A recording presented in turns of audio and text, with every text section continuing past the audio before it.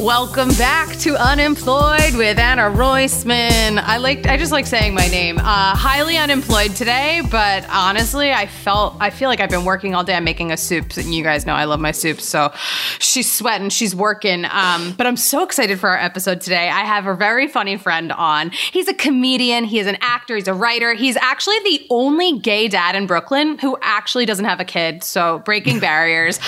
You know him from TikTok. We love him. We've got Jake Cornell on the show. Hello.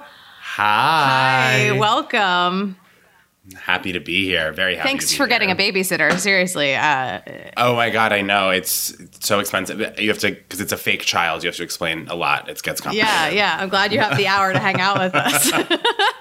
Me too. Oh, it's such a break. Jake. From not being a parent. How are you? How is your life? I've seen you a little bit recently. I know. Which is lovely. You know, I'm good. I went to the movies today. I'm hanging out with you for a bit, and I'm going to get dinner after this. I love. So I really cannot complain. What'd you see? I'm having I saw Dune. Oh, nice. Very nice. Was it good? Yes. I actually fully loved. I know nothing about it, but I've heard people like it. It's definitely dense, but I loved it, and it looks fucking incredible. Yeah, it's one of those movies you got to go to the theater for, right? It's like, oh yeah, there's no, even though it was good, I feel like there's no way I would be able to pay attention to it at home. There's no way. Yeah, it's very hard for me to pay attention to anything at home these days. Totally, 100%. I've been doing Squid Game, but I can only do one at a time, so I do it one a night, and that's my hour. It's funny. Squid Game is this thing. I will say Squid Game has really highlighted, there's two kinds of people with shows like that are really intense and violent, which is the people who can only watch one a night, or me, which is I just have to rip the Band-Aid off. I'm I'm going to watch all 10 of these right now because I don't want to have to do this every day for a week. And so I'll just rip it off and watch them all and be okay, cool, watch Squid Game, moving on. But it's interesting. I feel like those are the two camps. Totally. I'm like that with most shows. If I start to binge, unless I'm sick and I'm told lay on the couch, for 12 hours, 100%. I can't do it. And maybe that's because I've worked for myself, quote unquote, for the last bunch of years. So if I do that, I'm Anna, this is a bad habit. This is bad for you. Because I would love to do that. Totally. But yeah. But wait, tell me. So you're newly freelance, right? We were just about to talk about this. Yeah. Yeah. I left restaurants. I left my restaurant job, which was my, I guess for lack of a better term, survival job. I left it in September. So I guess almost 2 months ago. Congratulations. Thank you. Yes. How long were you working in restaurants for? I was working in restaurants. Well, I've worked in food service pretty much my entire working life, but at restaurants and bars was 10 years. Okay. Amazing. I was before that I was an ice cream scooper. Oh, I love it. I was about between 7 and 8 years in restaurants. And Ellen knows I love when we have friends on who are in restaurants because I'm totally. It's fun to shoot the shit about the service swap industry. Stories. Yeah. Oh, it's just absolutely. It's such a part of your life, and it becomes second nature that you don't even think about. I don't know. Was there ever a part of you that was am I gonna get out, or am I just gonna because it's not a bad job. Well, but, no. Well, what was complicated with it for me was that when I moved to New York, I was interested in staying in it. I moved to New York kind of, I think as we all do, on so much confidence being I'm actually the one person that this is going to be really easy for, moving to New York. But I had fully fallen in love with the restaurant industry and working in it in college. Me too. Had so much fun bartending and was this is the fucking best. And so I was but I also knew I wanted to be an actor and knew I wanted to be a comedian. But I kind of was okay, well, best of both. I have it made because I'm going to move to New York and I love bartending and serving. So I'll just do that. And then I'll also do comedy and everything will be peachy keen. Mm-hmm. And that's not exactly how it actually panned out once I got here. But I didn't move here. I didn't initially view restaurants as this thing that I needed to escape. It became that at times, especially at the shittier jobs I had. But there were definitely moments, some of the lowest times of my life where I truly dreaded going to my restaurant job and hated it. The place I was working at right before I left, I was there for 2 years. It was the best restaurant I ever worked at by a fucking mile. I love them so much. I go back and visit all the time. And that was just hard because it got to a point where like my comedy career was like really, I was like booking I had a lot of work to do. I was like doing a ton of shit. Yeah. And I also had a restaurant job. And so it became this thing where like I just had literally no time. And I started to really resent the job because of the time it was taking, Totally. which sucked because I actually loved that job. And so I had like a big conversation with my boss, who's like a friend of mine of 7 years, where I was like, I'm freaking out and like hating this because of like, not because of the job itself, but because of like my time strain. Yeah. And I think that means I have to go. Yeah. Yeah. And so It happens. I was just going to say, I loved so many of the people I worked with in my last restaurant that I had worked at was like, I don't know, I was there for like 3 years. I left. I was in another place for a little while. And then I went back for like 2 years because they like were like, come back. And I was like, great. I love all these people.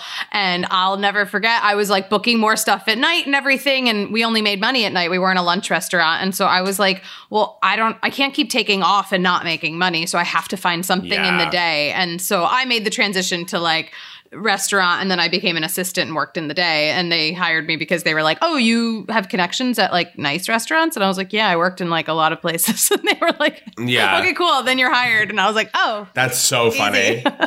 Yeah, literally I got hired. They were like, Craft, can you get us a table at Craft like Friday night? And I was like, yeah, no problem. And they're like, wow, okay, wow. No assistant experience? Yeah. Done. That's so funny. They're like, let's talk about what's really important here. Yeah, totally.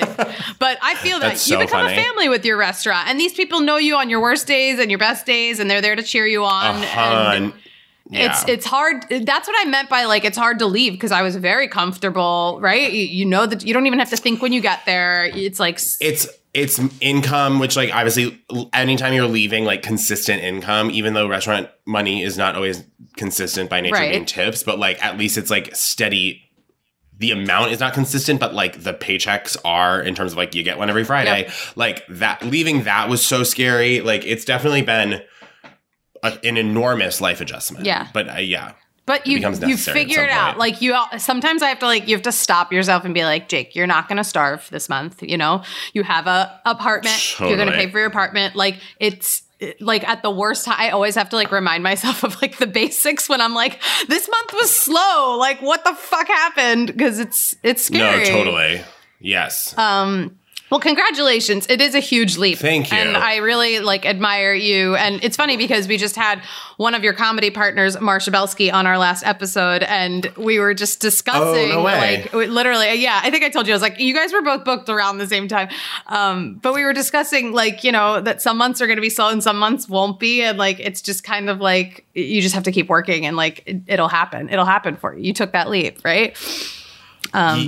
Yeah, it's having the faith that there's going to be another thing, and also being and if there's not, I'll figure it out, kind of having that energy about it, I think is crucial. But it is definitely just it can be scary at times that you just have to be something's going to happen, and it'll be fine. Totally. And the other beauty of restaurant work is that it's there. Push comes to shove, if I'm in 3 months, if I'm wait, I'm kind of fucked, I can make 2 phone calls and be behind a bar in an hour. Honestly. Literally. I know, that's the beauty of befriending your coworkers in service industry. There are so many people I could literally text and be like, hey, can I bartend for a month? I need to make some money right now. And they'll be like, yeah, sure. Yeah, totally. It's awesome. It's sick. Well, but I'm proud of you for making the leap, I was saying, because I feel the more who do it, because I've done it now for a while and it's scary sometimes. And I started my life as unemployed Anna, but I'm not always unemployed. It's just a brand that I like to grow. No, totally. It is funny because when you started doing it, I remember being damn, does she really still not have a job? And then someone was like, no, she just keeps calling the show that. And I was like, oh. Well, I didn't for a while. I had a severance package. No, I remember that. I remember that. I didn't know. And I was like, well, why would I get a job? Because I'd lose this money, and this is more money than any of these fucking places are going to pay me. Totally. So it was a catch-22, but in a good way, it launched me on my feet. I had to figure out, all right, now what? Yeah. I was now I was I can't afford SoulCycle anymore. I can't afford certain things.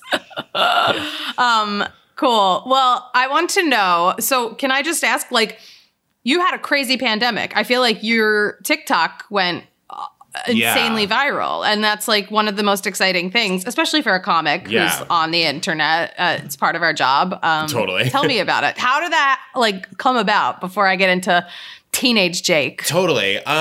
Basically what happened was, I mean, like I had been doing comedy in New York for, I think, 5 years. I moved here in 2014, so 6 years, like a little under 6 years. And like was kind of, I feel like was like just starting to, I'd been doing improv a lot and was like transitioning away from that and figuring out what was next. And like, then the pandemic hit. And I think for me, it was kind of like, and I think a lot of comics maybe experience this, but I was kind of, there felt like such a weight lifted off my shoulder being like, oh, there's no way to do comedy right now. Like, I don't have to worry about my comedy career because it can't exist right now. And so I can kind of just like be a human. Like I don't have to like constantly be thinking about being a comedian. And I think that weight lifted, like, and I truly didn't think about doing comedy for like 6 months. And I was also working in a restaurant at that time during a pandemic. Like I was kind of preoccupied, like things were going down.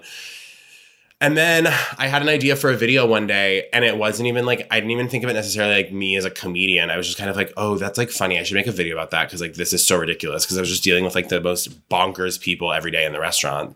And so I made a video.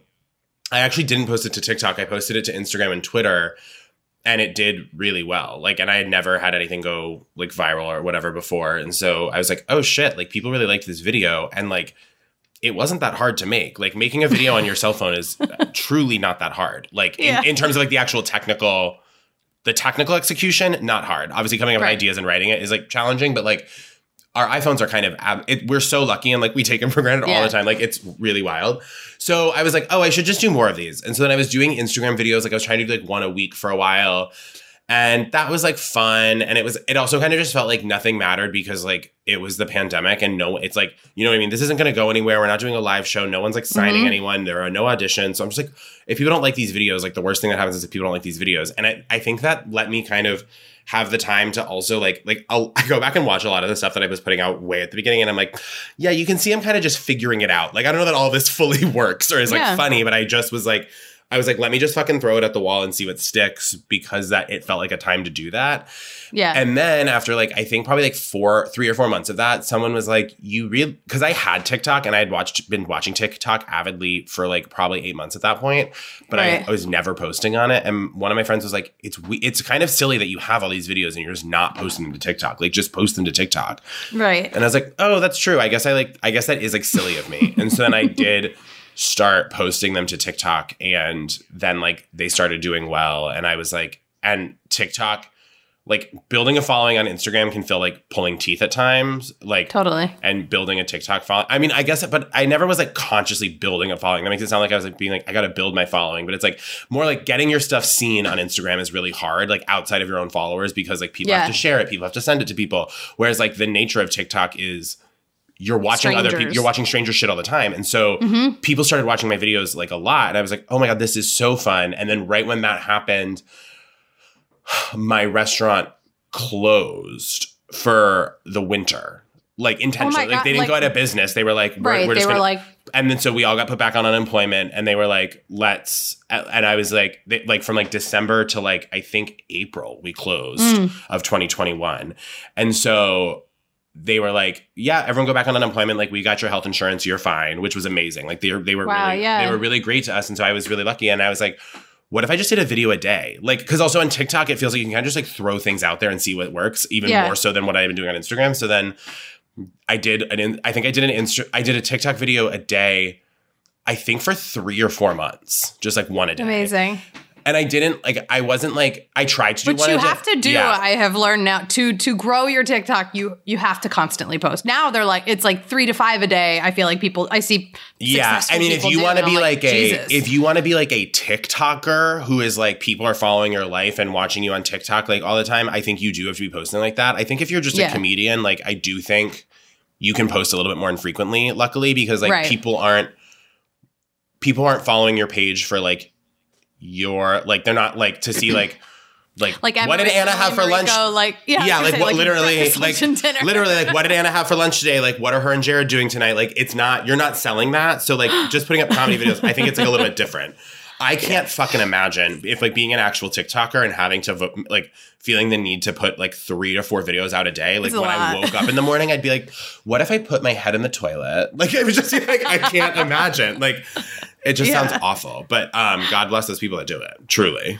Yeah. I can't believe the timing worked out like that. Like I was very lucky. Yeah. Social was growing and you were having fun. You were making these videos and then you had more time to do it, obviously. I know. So it was like meant to be. Yeah. And then that kind of ties into like what we were talking about when it got really hard was like then over this past summer, I'd been making a video a day and it was going really well. And I was like really, really, really enjoying it. It got like so fun. And then all of a sudden it was like, I had to also I was working like 40 hours a week again.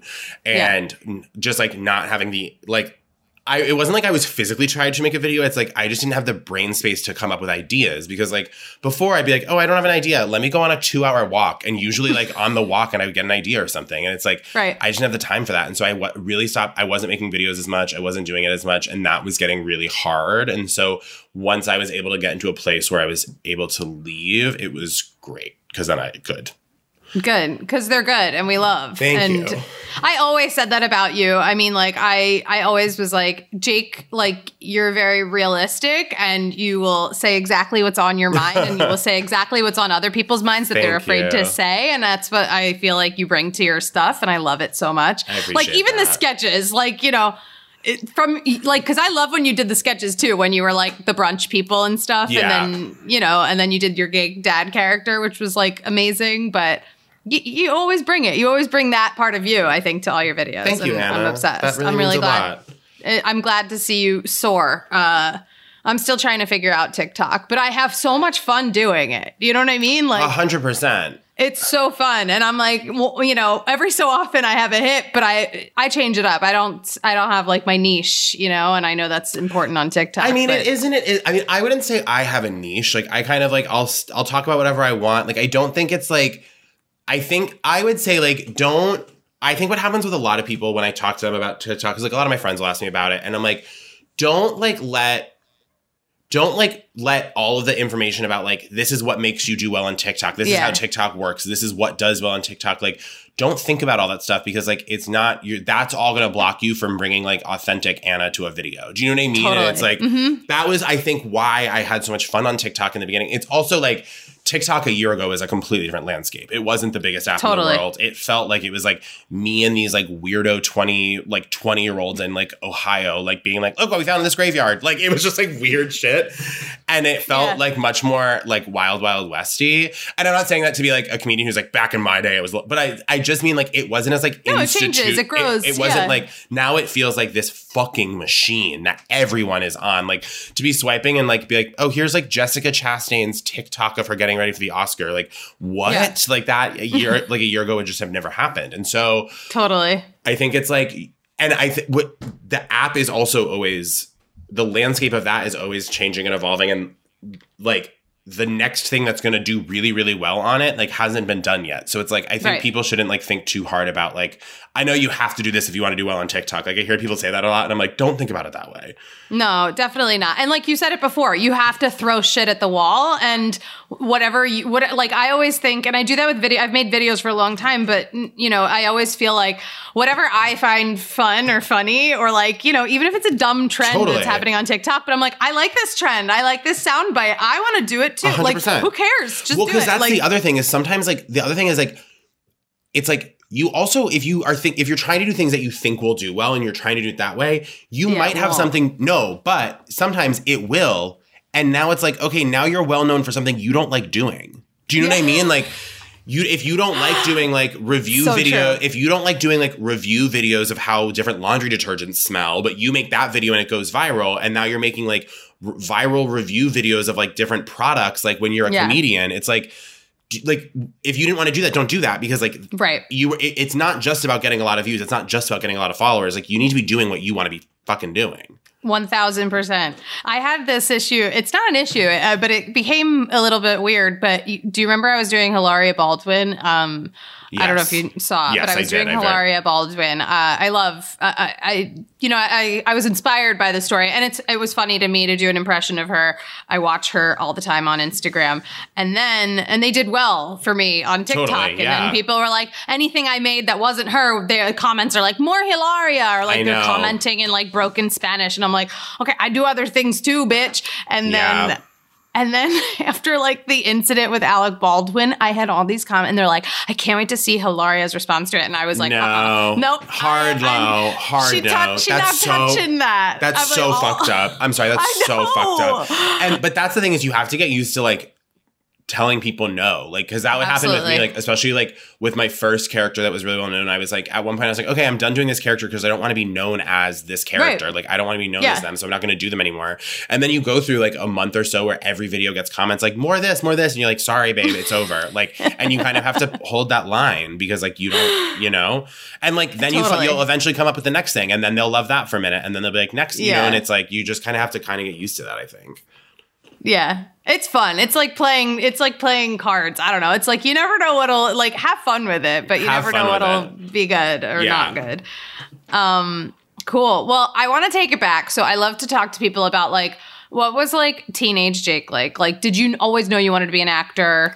You know, growing up, or did you have other aspirations? Like, not to get too sad about it, but I knew I wanted to be an actor, but didn't think I could because I was gay. Like, I was made to feel like I, like, couldn't, because I was, like, I was, like, very effeminate in high school. I mean, like, it's not like I'm butch right now, but, like, or, like, masked right now, but, like, I just, like, I got clocked as being gay when I was, like, 11, you know what I mean? And so, like, I never got cast as a lead in a play, and I very much felt that was because of, you know, my voice, specifically.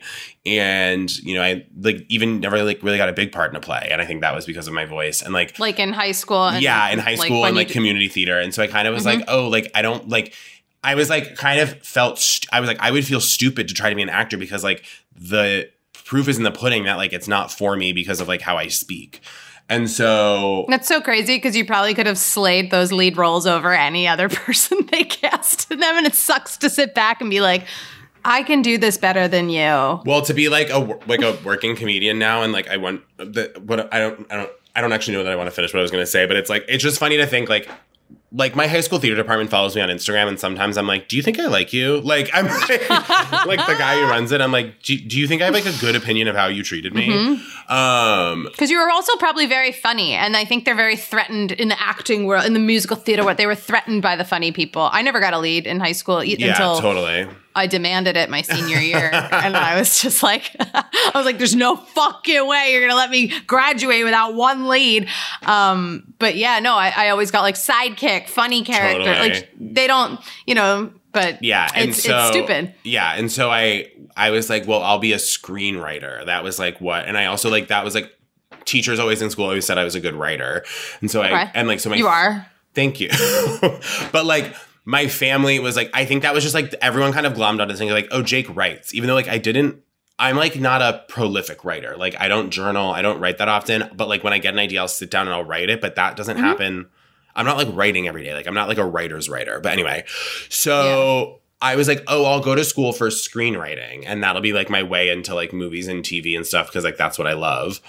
And so then I applied to like a bunch of programs, got into all of them. Couldn't afford any of them. Went to my state school to study film theory, which is useless. I'm like, damn, you got into all of them though. Like, I mean, I applied to 5 and I think I got into all 5, but they were like, I mean, like the funniest thing, one of the funniest things that's ever happened to me in my life. Because, okay, so like humiliatingly, my top school was BU because like when you grow up in rural New England, Boston is like framed to you as like a sweeping metropolis. Like truly thought it was like the biggest city in the world where like anything could happen, which is like so funny because like my boyfriend's from Boston and like a couple months, no, this is fully years ago because we've been together for a long time now. But like the first time we were going together back to visit his family, I will never forget, like we were on the highway and like crested the hill and like saw the Boston skyline. And I was like, is that Boston?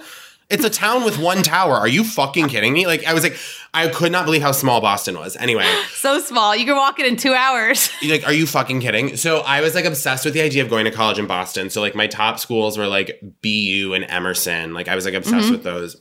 And so I got into BU, and which at the time cost, I think, $57,000 a year. Yeah. And yeah. I do not come for money.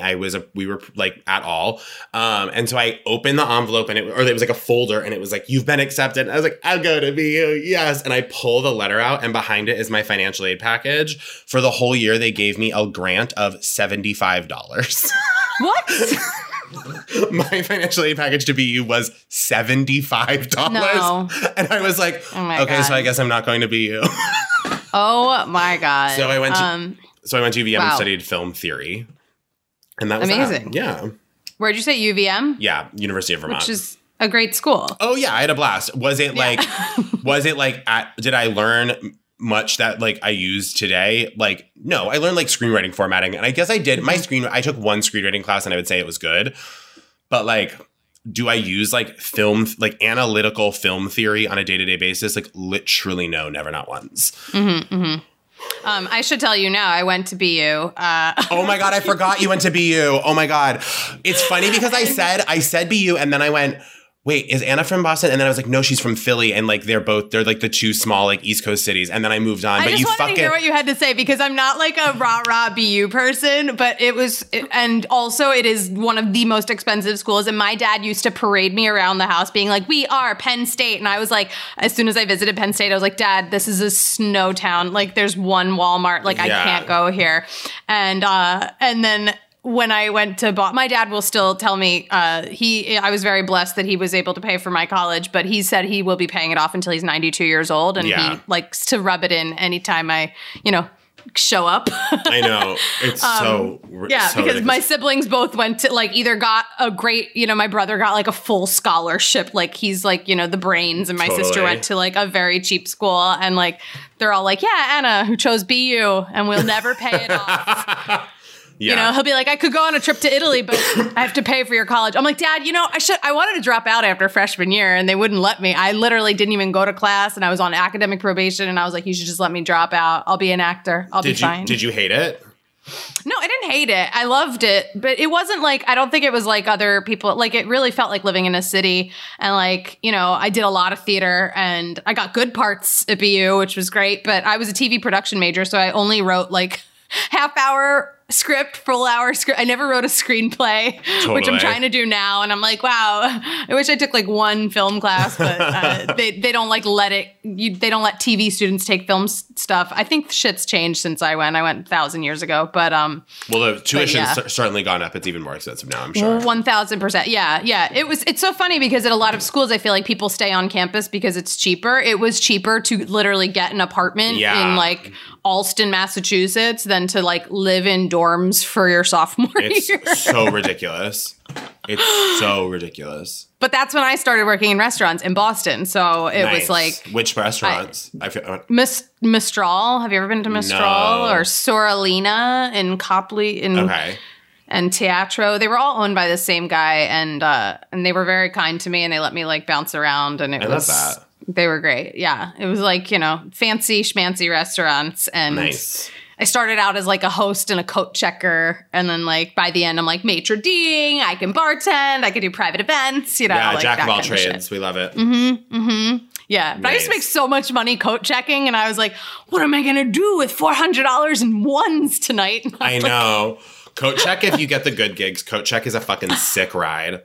The best. Yeah. The best. I mean, you got to stay late, but I was so excited to get that cash. Because, like, if you did another job, it comes in your paycheck. Like, and I was like, not totally. Coat check. No, coat check is clean. Yeah. Yeah. So, did you start working in restaurants in college? Did you have a job? Yeah, I went while you were there? I did my sophomore year. I guess, oh my God, I did have like the most random job my freshman year, which was not in restaurants, which was I worked for the sports department and I would have to like do random gigs at like the sports games. I always forget I had that job. But so I did that freshman year. And then sophomore year, I did the whole year abroad in England. And nice. Because I am bad with money, I didn't save any money to go. Because I knew that I was going for a year, my visa came with work right. So I was like, oh, I'll just get a job in England and that'll be fine.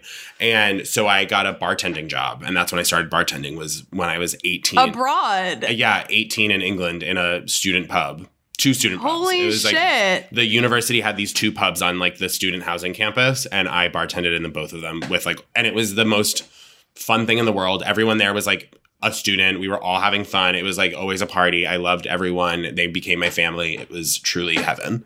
That's so nice. And everyone drinks young there. I feel like it's a different kind of, it's a drinking culture. Yeah. To maybe the detriment of their health, but it was fun for an 18-year-old. Or I guess I turned 19 there. I got there when I was 18, then I turned 19. I'm so impressed that abroad you like walked in, you're like, I want to bartend. And they were just like, all right, cool. Yeah, I remember like finding the application online. I was like, oh, there's 2 bars on campus. I'll just like apply to those. And I was like, no problem. And then I remember I sent the application in online before I even went to England. Like I was still in America when I applied online. Okay. And they sent an email back that were like, basically being like, hey, like, I'm sure you were thinking like, oh, I'll just bartend at the campus bar. That's what everyone thinks. And they were like, we have 20 slots for this year and 750 people have applied. And I was like, okay. And I sort of was like, I'm just not going to tell my mom that fact because this is sort of the only plan I've made for how I'm going to make money in England. And I just kind of was like, I will get this job. Like, I will get this job. Like, there's no question I will get this job. And so it was like they did a first round of like cuts, I think, from applications. And I remember getting the email, I think still when I was in America, that was like, you made the first round of cuts. Like, we're going to do in-person interviews. And I was like, okay, cool. And then I just remember going to the in-person interview in England and being like, you got to fucking nail this.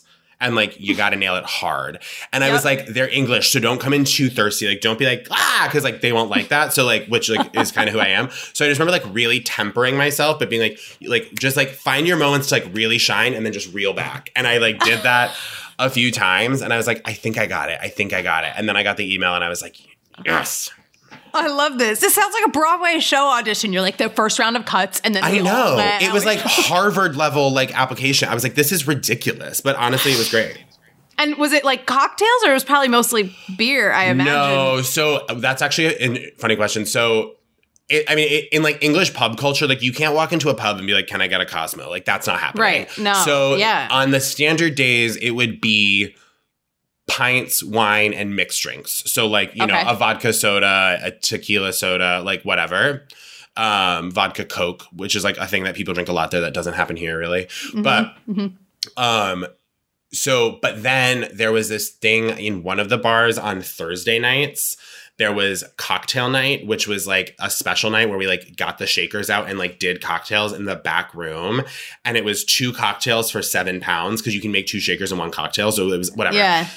We would be like 6 deep at the bar for like 3 hours, like going crazy. And it was like I thought it was so fun at the time because I was 19 and I'm like bartending behind a busy bar, like doing cocktail bartending. Absolute fucking heaven. So it was cocktails 1 night a week. And then the rest of the time it would just be like pints and mixed drinks and wine. That's cool. Yeah. That's good like practice too for when you like come back. Like, I mean, it's funny because like my year abroad in England, like I learned what I used the most in college by far. Like the bartending I learned there, and granted I had to learn a lot more as a bartender when I got back to America, but like in terms of like becoming a bartender, like that is the thing that paid my bills for the following 10 fucking years, you know? Yeah. Not like my sociology minor. Right? Yeah. It's funny because I feel like I had so many friends, you know, in our field who were like, I'm a comedian, I'm an actor, I'm moving to New York, I want to bartend. And like all these people say, I want to bartend. And they think you need to like, quote, I never went to bartending school or anything. You really just need like a mentor, like someone who's like, all right, I'll teach you what I know behind this bar. And honestly, like if you're like a theater professor in a non-metropolitan area, like worth your salt, be like, hey, bartend now so that when you move to New York to be an actor, you have like 3 years of bartending on your resume. Like, because like getting in once you're in New York is hard. It's really hard.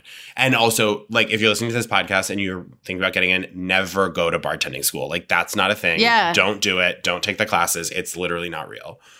I was working in a restaurant and one of my managers, he was like a part owner of this like dive bar on the east side. And he was like, do you want to like learn to bartend? And I was like 21. I had just graduated and I was like serving. And I was like, yeah, I mean, I'd love to. And I was so worried because they had like so many cocktails at this place. Even though it was a dive bar, they wanted to have like fancy cocktails. I mean, and like every cocktail had like the egg whites. And I was just so like, I was like, I'm gonna give someone salmonella. Like I'd shake for hours. They'd be like, is my drink ready yet? And I'm like, 1 second. I'm like, someone's gonna go home sick. And And I was such a prude. I like didn't want to take shots. And they were like, it was the type of place where they were like, if a guy wants to buy you a shot, like you let them buy you a shot. And I would like let them buy me a shot, and I'd like take the gun and like do like Diet Coke and like Fuck yeah. I was like, I can't take shots all night and make egg white drinks. Like, who do they think I am? I'm a fucking child. I know. Well, it is funny to be like, yeah, it's like I can't take like sometimes when I was bartending, someone would be like, let's do another shot, and I'm like, no, I actually do need to keep working. Like you need to kind of temper it. Like I can't be I can't be 3 to 6 shots deep with 4 hours left of service. Like that's not going to go well. Not at all. Either I'm going to fuck everything up, or I'm going to like pass out soon. Yeah. Like I'm just going to go to sleep. Or I'm going to have to start getting hung over. Like if you know, and it's like, it's so bad. Oh my God. But it is fun to be behind a busy bar, and like you are the keeper to the keys, and everyone, you know, like you don't necessarily, when it's busy like that, I imagine you don't have to like make so much conversation with people. You're literally just doing your job making people happy. When I was younger, I felt that. I was like, I fucking love a slam bar. Like and here's the thing, like if I was back at the pub where it was like pints, quick mixes, and wine, like give me 5 deep at the bar. The second it's like, because like the place I worked at, and I like always shit on like my friend who runs the restaurant, because I was like, at my heart, I'm a dive bar bartender. Like I'm a pub dive bar bartender. Like I don't really want to shake cocktails. I don't really want to stir martinis. Do I love to drink those drinks? Yeah, literally so much. But like if it's 6 deep at the bar and someone's like, can I get 2 Negronis, like a vodka martini, and like 3 egg white old fashioned, or like egg white whiskey sours? I'd be like, yeah, I guess I'll go fuck myself in the corner while I'm at it, because do you not see that there's 300 people here? Like, God forbid you order a beer. Like, I just like can't. I lost that like zeal when I got a little older. I think also because I was like, it was my survival job. So I was like, I need to afford this as little energy as possible to like have energy for what I'm actually doing. And so then I was like, I just want to work the deadest shifts. Totally. I get that. It's funny. It's fun to like be good at making cocktails, but you don't have to do it nonstop. And do you get like when you go out with friends and you see it's a busy bar and like your friend is like, I really want like a hot toddy, or like something you know is going to just. Not on my watch. Not on my watch. To the point where now my boyfriend knows, like we'll be at a bar and he'll look at me and be like, am I allowed to order a Negroni? Like he'll ask. He knows, like, because if we walk up to a slam bar together and he orders something like complicated, not that a Negroni's that hard, but still, like, I'm like, no, you got it. Sorry, babe. Like, you gotta. If it's on tap, sure. But like, otherwise, we really got to keep it simple right now. Like, this bartender's struggling. I love that. I love that he asked for your blessing. Did he ever work in restaurants? He worked at like a wings counter in college, like a wings over type situation. But I think that's the closest thing he's come to food service. I mean, that is food service, but never like a restaurant. Yeah. It's so funny because Jared will defer to me, like, you know, for like he'll look at cocktails and be like, "What's this?" You know, like, totally. And I'm like, "Oh, Nate will just fully hand me the menu, and be like, what should I get?" Like, it doesn't even want to make the decision. I'll be like, "Okay." I love it. I want to go out with you and Nate. I want to go out. We'll go out for fancy cocktails on a slow night somewhere, so we can order whatever we want. I love that. I do too. Okay, so you moved back to the States, and then I worked at a margarita bar. That was like for junior and senior year, I worked at this margarita bar in Burlington. Also, like the most fun time of my life, because again, like I was bartending as like a child with my other child friends. Like, you know, like the El Gato, that was the Mexican restaurant. Like we were like all like 21, 22, just like selling margs, drinking margs, eating chips, making money, getting paid in cash, going out after. Like, it was the most fucking fun all the time. And I was like, if this is what bartending is, like, God fucking bless. Like, I'm down forever. Like, thinking I would be 21 forever. But it was that was what I did throughout college. And it was like heaven. I'm still like very close friends with people I worked with at that restaurant and with the bar in England. Like I stayed close with all of those people. And then I moved the week after college. Like I graduated like May 23rd, and then June 1st, I moved to New York. June 2nd, I started working at a very fancy restaurant in Gramercy. Oh my God, we had the same life. I literally graduated May. I moved like 2 days after and started working in a fancy restaurant in like off of Union Square. Totally. That I worked at the summer before for like 2 months. So they were like, when you graduate, you have a job. And I was like, okay. Nice. I love that. Yeah. I had like a home connection. Like randomly, the GM of this restaurant is like from my hometown and like our moms know each other.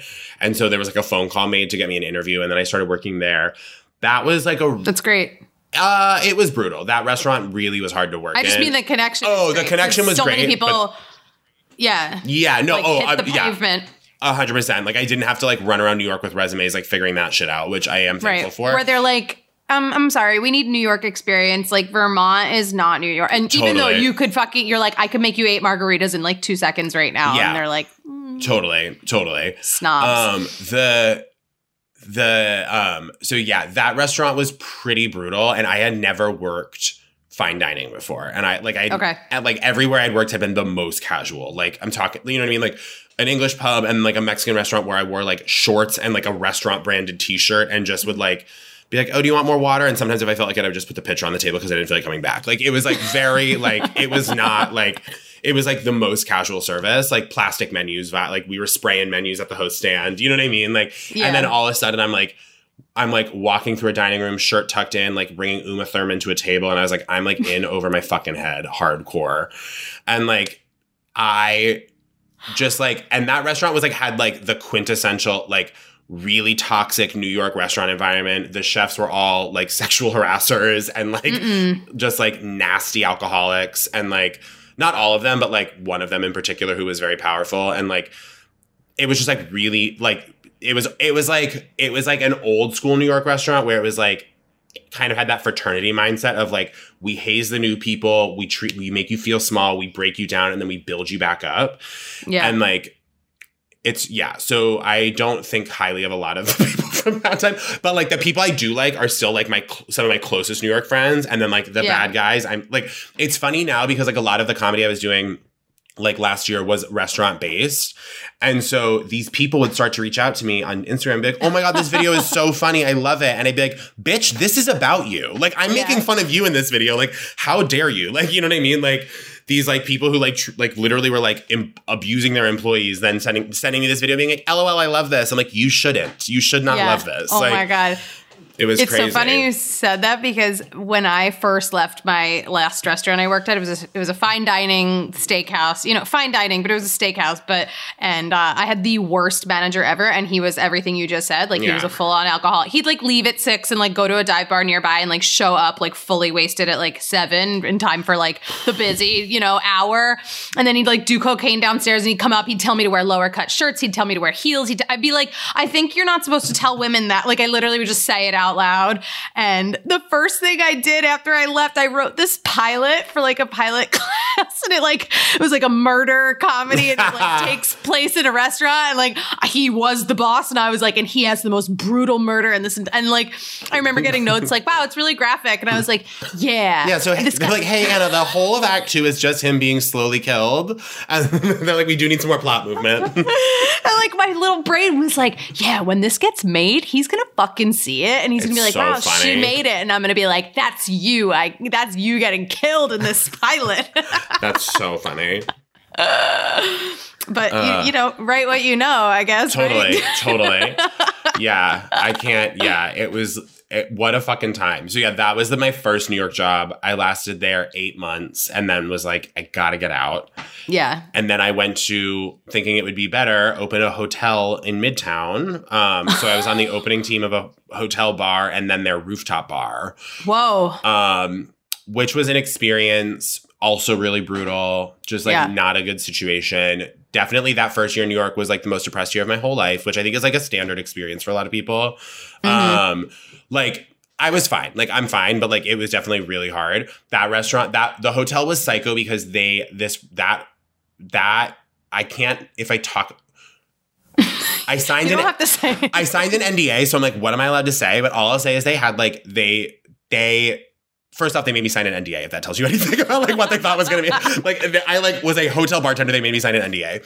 Yeah. But it was like they had a psychotic amount of money and like no idea what they were doing. And it was just like so so crazy. Like, I was in charge of organizing the wine cellar. There was like hundreds and hundreds of thousands of bottles of wine that someone had just like bought, and like no one knew anything about it. I'd be like, hey, so this like bottle of Malbec is worth $700. Like, do we have tasting notes on it? And they'd be like, no. And I'd be like, what? Like, it was just crazy. Oh my God. That's a nightmare. I mean, like, because organizing a wine cellar is like building your own encyclopedia. Truly. Like, that's crazy. It was really wild. So I worked there for like 6 months, and then eventually I landed at Rosemary's, which is like a restaurant in the West Village. And I stayed there for 4 years. That was like my home base, like really solid, well-run restaurant that just like worked for me. So then I was going to say, I think I met you when you were working. Most people did, because like Probably. most people didn't meet me that first.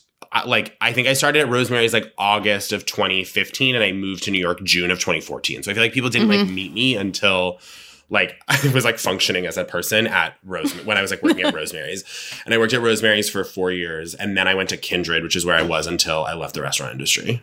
I love it. Yeah. So you like made good relationships at these places where you were like, I don't need to go anywhere else. Like Kindred was sick as a comedian. Kindred was great because of it was just the people, and like it was a wonderful place.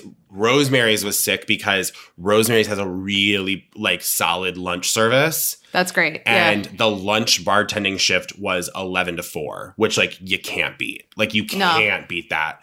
And so I would do that like 4 days a week, and then usually or 3 or 4 days a week, and then you do like 1 or 2 brunches. And the brunches were absolute hell always and miserable, but like that felt like the blood I had to pay for the lunch shifts that were like so sick. Because I could do comedy at night and like move things around if I had an audition, but I also wasn't auditioning that much back then, so that wasn't as much of an issue. But those lunch shifts really were good for me. I love that. I wanted to go somewhere that had good lunch shifts, but I was also turning 26 and I needed insurance, and my restaurant company didn't give me insurance. And I was like, well, if I become an assistant, maybe I'll get benefit. And I did. I landed it. But it was that weird balance. Like, we didn't open until 4. Like, our pre-shift meeting was 4:30, and I had to be there until like fucking midnight. I don't know. I remember meeting you though, and I was like, oh, he works in good restaurants and he's a food. Like, when you work in restaurants, you also become a foodie. It's just like part of the job, right? Like you learn what you like and stuff. And I was like that. I always bond with people. I'm like, we're a different breed. You know what I mean? Like, we can go out to eat together, and it's fun. Well, it's like, no, totally. It's also like, I think a big part of it is like in the comedy world, sometimes you'll just assume like, because you meet people within the comedy world, and it's like we're connecting in this one wavelength, and I'm like, oh yeah, we all like have similar energy, we have similar vibes, like similar like senses of morality. And then like you'll go out to a restaurant with someone, and then all of a sudden someone you like hung out with a few times is like really rude to the waiters, and you're like, like, I thought we were friends, but like, I can't hang out with you if this is how you speak to people at a restaurant. Like, has this ever happened to you? Because like every time it happens, it's like I'm literally in my head, like remembering like going to like Via Carota or somewhere, La Artusi, and I'm like, it was like mortifying. It was like, wait. I was like, oh, like you're kind of like going, wow, like I have to get through this dinner, and then I'm never gonna go out with this person again because like I can't unsee this. Like, and I feel like that is like the thing I value most in fellow service folk, is being like, okay, I can trust that you're gonna like treat others with human decency. There sometimes, I don't know if you get this wave, but do you ever feel like sometimes you'll be at a restaurant and it'll just, if they're not doing a good job, and you're like, wow, I can do this job better. I'll get like frustrated if I'm like, you're just being lazy, maybe you're having a bad day, maybe you're just, but like, totally. I mean, I've been in your shoes, and like, just do the fucking job. Like 100%. I mean, it's like it won't affect the tip or anything. No, I would never. Exactly. We're never going to withhold the tip. I'm always like, if I'm like, oh, it's taking a while, I'll look around the restaurant, and you can usually figure out why. You're like, oh, there's an 8 top from a wedding that didn't come, that looks like they came in without a reservation, and everyone's fucked. You know what I mean? And I'm like, I'm not going to be mad that my pasta's taking long. I see the reason why that's beyond this restaurant's control. But if I like can't see that reason, and then I'm like watching, and like the server's on their phone, I'll be like, okay, I do need my pasta. Like, I definitely do get annoyed. But it is like, that's like another thing. Like, people will sometimes in a restaurant be like, like, oh, like I haven't noticed this thing, like, or like, where's our food? And I'm like, if you look up, you'll see. Like, it's all, the information is available for you to take in if you just look around this restaurant. You know what I mean? Yeah. Totally. Read it. Read the room. Literally read the room. Yeah. Okay. I wanted to ask this question because we don't have to say anything negative about anybody, but I wanted to know, do you have any favorite celebrities that you met or served in your time working in restaurants in New York? Ooh, okay. Good questions. Isaac Mizrahi I served him at Maialino, and he would come into Rosemary's a lot, and he was a phenomenal tipper always. Like, really, really lovely and tipped incredibly generously. So I always... Warms my heart.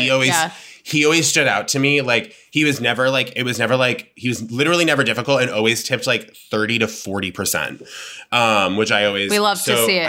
Isaac Mizrahi he comes to mind whenever that question comes up. Honestly, I almost had like no negative... like, that's good. Celebrity experiences. I think because, like, for the most part, celebrities know, like, that someone can go on a podcast or TikTok and be like, this person was a fucking asshole to me. You know what I mean? Yeah. But yeah, like, most of the celebrities, like, I have dealt with, like, and served have all been, like, really nice. I'm trying to think if there's any, like, funny stories. You know who was a great tipper for me? And I met her, like, twice, I think? Kristen Chenoweth. Tipped everyone. Oh, nice. From the door to the host to the servers to the bartenders. And I was like, she's just palming people. And I was like, she definitely worked in restaurants. Like, God bless. Oh, you know? the Broadway ones, like, a lot of them fucking put their blood in at restaurants for sure. Yeah. For sure. One time, I remember, like, one of my first, like, whoa, my life is crazy now. I live in New York was... when, like, one of my first nights at the fancy Gramercy restaurant, there was a table that was Wes Anderson, Edward Norton, Mary-Kate Olsen. Oh, my God. And I was like, what's happening? Like, Whoa. That's crazy. Like, that was, like... one of my... Yeah, that was one of my biggest ones. One of my first, like, big celebrities, I worked at BLT Fish Shack, and BLT Fish, it was like this... Yeah. They're no longer. And... you'll love this. Gwyneth Paltrow and Chris, who's her ex-husband, Chris Martin, and Beyonce and Jay-Z. Oh, my God. And they came in a four-top. Like, what? I just remember being like... That's wild. And and Gwyneth Paltrow asked me for a recommendation, and she was like, lobster roll or fish sandwich? And I was like, lobster roll. Always like, the fish sandwich is, like, fine, but it's, like, kind of bland, you know? And she was like, I'll do the fish sandwich. And then she didn't eat it, and she didn't like it. And I was like, I told you! Like... When someone asked me for when someone would ask me for my recommendation and then they wouldn't take it, I'd be like, you're dead to me and I don't care what happens to you. Like it's fully over. Like, I don't care. It's true. I mean, you asked, I gave you, 100%. You know... Yeah. I remember, I'll never forget that. And I have nothing against Gwyneth Paltrow. She was lovely. She was nice. And it was almost funny because Chris Martin was like, I heard you. He was like... That's really funny. He was probably like, I'll have the lobster roll. I'm like, yeah, because you get it. You heard, you listened. Well, I think you're doing amazing things now. If there's anything else you feel like spilling for us, all your stories are so fun. Everything you've told. You are. It's true. And I'm really glad to see you doing comedy full time. I know. I feel very lucky. It's a scary thing to say, you know, but it's amazing. Yeah. I mean, it's like, it's cool. And like, I mean, what's nice about like having, it's like a huge gift and it's really nice. And it's also cool to like be in New York and have like such an intense relationship with the restaurant scene here that I don't feel like I'm not like fuck restaurants and I'm out and like never go back. And it feels nice. Like after this interview, I'm going to check out a restaurant that my friend is the GM of that I haven't been to yet. And like, I'm so excited. And like, it's nice to still be involved in that world. And like, yeah, I'll probably jump behind a bar someday, like just for funsies, or maybe because I need it. Like, who knows? But like, I feel lucky that it kind of happened in that way, that I kind of got to bridge the two. Yeah. Well, I've been saying this to you because I've seen you a couple of times, but I really would love to go to a dope restaurant with you and just like have a nice cocktail and enjoy our dinner together. Let's do it. I'm so down. Okay. Yeah. I'm going to text you after this. 100%. Let's do it. Okay, so I want to know if there's anything you want to plug for people. I do know you just recently did a very famous play that is happening again. Yes, in the new year. Yes. Oh, thank you for reminding me. Okay, cool. So 2 things to plug. My podcast, Going Out with Jake Cornell, is coming out soon. Yes, we don't have an official congrats. date yet. Thank you. But it should be out in the next like month and a half. So keep an eye out for that. Follow me on like Instagram. Jake W. Cornell to like, I will probably be posting way too much about it when it's time for that to be posted. Can you tell me like a log line of like what the pod is? So it's an interview podcast. It's me and like celebrities, comedians, and like food personalities. And it's all about going out. So restaurants, bars, nightlife, like how we like to go out. What do we like to drink? What do we like to do? Where do we like to go? How, like, what are our favorite things? So it's like all things going out. It's going to be really fun. And I'll have you on for sure. That would be so fun. I love it. It's so fun. And then, yes, Man and Woman is a play that Marsha Belsky and I wrote and performed. And we put it up at Union Hall a month ago. And the next one is going to be January 22nd, again at Union Hall. Tickets are on sale, and it will probably sell out again. So I would say grab them soon. It's going to be, Yay. It's a very, very, very fun show. I'm so excited. I love it. Cool. Great. And where can people follow you? Give me your handles. Instagram, TikTok, Twitter are all Jake W. Cornell. Perfect. Follow him. Go watch those videos. I mean, it just make your day. It'll make your day. Thank you. That's the beauty of it. This was so fun. Thank you. This is so fun. And I love you. I'm so glad you're here. And love you too. That's it. That's all we got.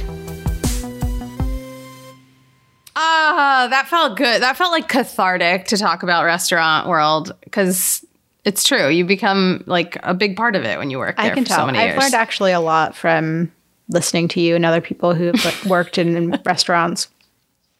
Yeah. I forgot you never did. No, never did. But that's why you're a fucking nightmare to eat with. No, you're not. I appreciate the insight, really. Yeah.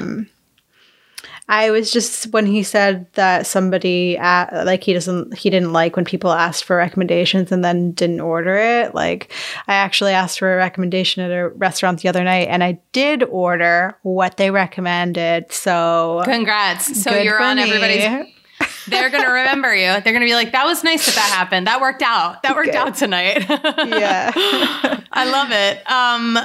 Oh my God, Ellen, how's your employment life? How's your work life? It's been busy. I did a 6-day week this week. Wow. I worked a Saturday, but it was good. That's good. But it makes my weekend suffer a little bit. But whatever. Still making whatever. money. You're making that cash. Yeah, you are. I feel very unemployed right now. Like I worked so hard last week and I am manifesting it. There are 2 jobs that I auditioned for that I'm like, I gotta get this. Like this is a job for me. You know what I mean? Even if I'm not necessarily the exact type that they want to cast according to the breakdown, it's a job for me. I'll show them, So we'll see. I'm really trying to manifest some gigs coming in because it's been a slow few weeks and it's hard right now because it's like almost holiday season, It always slows down around the holidays. It's going to slow down for me too. Our industry, man, it's like everybody's like, we don't work from like just Thanksgiving to New Year's, like fuck and that. Honestly, I agree. We shouldn't, but I need somebody to pay me still. Like, can you pay me to be on holiday a little bit? I know. I need it. I so need it. But I'm really trying to manifest. That's the word of the year, manifest. Okay. And I'm really trying to manifest some gigs for myself, including a cookbook. I'm going to put out a soup cookbook. It's going to be basic. It's going to be easy. It's going to make everybody who wants to be a soup queen can be a soup queen. Do you know what I mean? Like, I really want to empower people to like be able, like, I think people think of cooking as like, it's either like a challenge, you love to do it or it's a challenge, and the people who do it just to do it are like not making very elaborate things. And I think soup is intimidating to a lot of people, right? Like it feels like a big undertaking to make a soup. And I really, and it's funny because it's my favorite thing to make. So I really want to like make it accessible to everyone. And I know I'm not the first person to come up with this, but it's my point of view and it's my soups and it's my ideas. You're so passionate about it. I am. Would be great. Yeah. I am. What do you think in crowdsourcing? Crowdsourcing what? Like a budget to make it. No, I'm going to pitch it to a publisher and hope that buy it. Yeah. Oh yeah. I want a real book to come out. I want to go do a couple of go on tour and try and get people into the book, and I'll do some comedy and I'll do some tastings, and let people taste the soup. I see it more being funny essays along with the soup recipes, and they'll all have like a snack component to it, and like, you know, I was going to tell you like pairings. Yeah, I might do some pairings because, you know, I like to top all of my soups with something or like dip into it with something. So I'm really trying to. Hungry. I'm trying to think about it all. I know, and I have one on the stove right now, but you can't have it because it's got beef in it, girl. And I never cook with beef. All my soups are dairy free, aside from Parmesan. But I rarely make beef. Like, even when I make chilies, I usually do turkey or chicken. But tonight I did a beef vegetable soup, and it smells like heaven. And I hope it's as good as it smells. Like, I've tasted it, but it sounds hearty, especially for these cold days. It's good. Hearty. Yeah. It's hearty. I wanted to do that, and I really want to top it with this. I'm being very ambitious. I want to like kind of bake. I want to make like a crispy. I might fry it. I want to make like a crispy potato topping, so it's almost like a shepherd's pie kind of deal. I love shepherd's pie. Ugh. I mean, you know, vegan and like vegetarian versions of it, but like the top is layer of like potato. I mean, who doesn't like a layer of potato? Come on. It's beautiful. There's some potato in the soup, but I think it could work out. I don't know. I'm really trying to be adventurous here, and so this is going to be my 13th soup out. I've made others number off. 13. I've made others off camera that like I would include as a recipe, but I have this goal to make. I don't know if I'm going to stop at not stop, but like make 15 or 20 videos. But I really wanted to do 20 soups, like, so I have the videos as like part of my pitch. You know what I mean? To be like, people watch these. Here's what I'm doing, and they're all going to be 3 minutes or less now. So they're shorter. They're TikTok length. We'll see. That's what everyone keeps telling me. Shorter content's the best way to go. So I guess. You got the right idea. Thank you. You know, Jake was an inspiration. So at some point, you know, it'll happen. They'll see my soup content because that's what I want them to see. No one cares about the soups when I post them. They're like, you know, give us Hilaria. But I want to make it happen. I really do. All right. Well, guys, that's the episode. Definitely go follow Jake. He's super funny. I'm excited for his podcast. It sounds great. And go listen to all the other episodes. We got a new patron. I want to thank our new patron. Beautiful. Wait, I meant to say his name. I know. We haven't gotten a new patron in a while. So I really wanted to give a shout out to The Average Guy. That's what his name is. Average Guy. And honey, anything but average to me, because that's really nice of you to support us. You guys know we're on the journey to 100 episodes, which doesn't sound like a lot, I guess, to some people, but it's a lot. It's a lot to us. So on the road. Yeah. So please make sure you rate, review. Even if you're like, I love Anna's sweatshirt, like, beautiful. We love it. It's you know, you can't see it, but people will want to see it. Looks nice right now. Thank you. It's because I was filming a video. Anyway, so if you can support the podcast in any way, whether you join our Patreon or just leave a, you know, beautiful little review, it all helps. And I hope you have a lovely work week, and we'll see you next time. Bye. Right now, I just want to take a moment to thank everybody who has supported our Patreon. This is your shout out right here from me. Tons of love. And if you haven't checked out our Patreon, all of our videos go up there. Sometimes I just write fun things because I feel like it. And it's just a really nice way to support us at Unemployed, and, you know, so we can keep this thing going. We do it for nothing. We do it for fun. We do it for you to listen to. So definitely check out the Patreon. And right now, huge shout out to our patrons: Bill Horton, Chi of Steel, Danielle McCartney, Lori Jackson, Jeannie Logan. We got Joe Galati, Chris Arneson, Jordan Lucero, Oscar Yuen, Ken Levin, and Vic Terry. Thank you so much. You have no idea how much it means to us, and I appreciate you, and I see you, and I love you.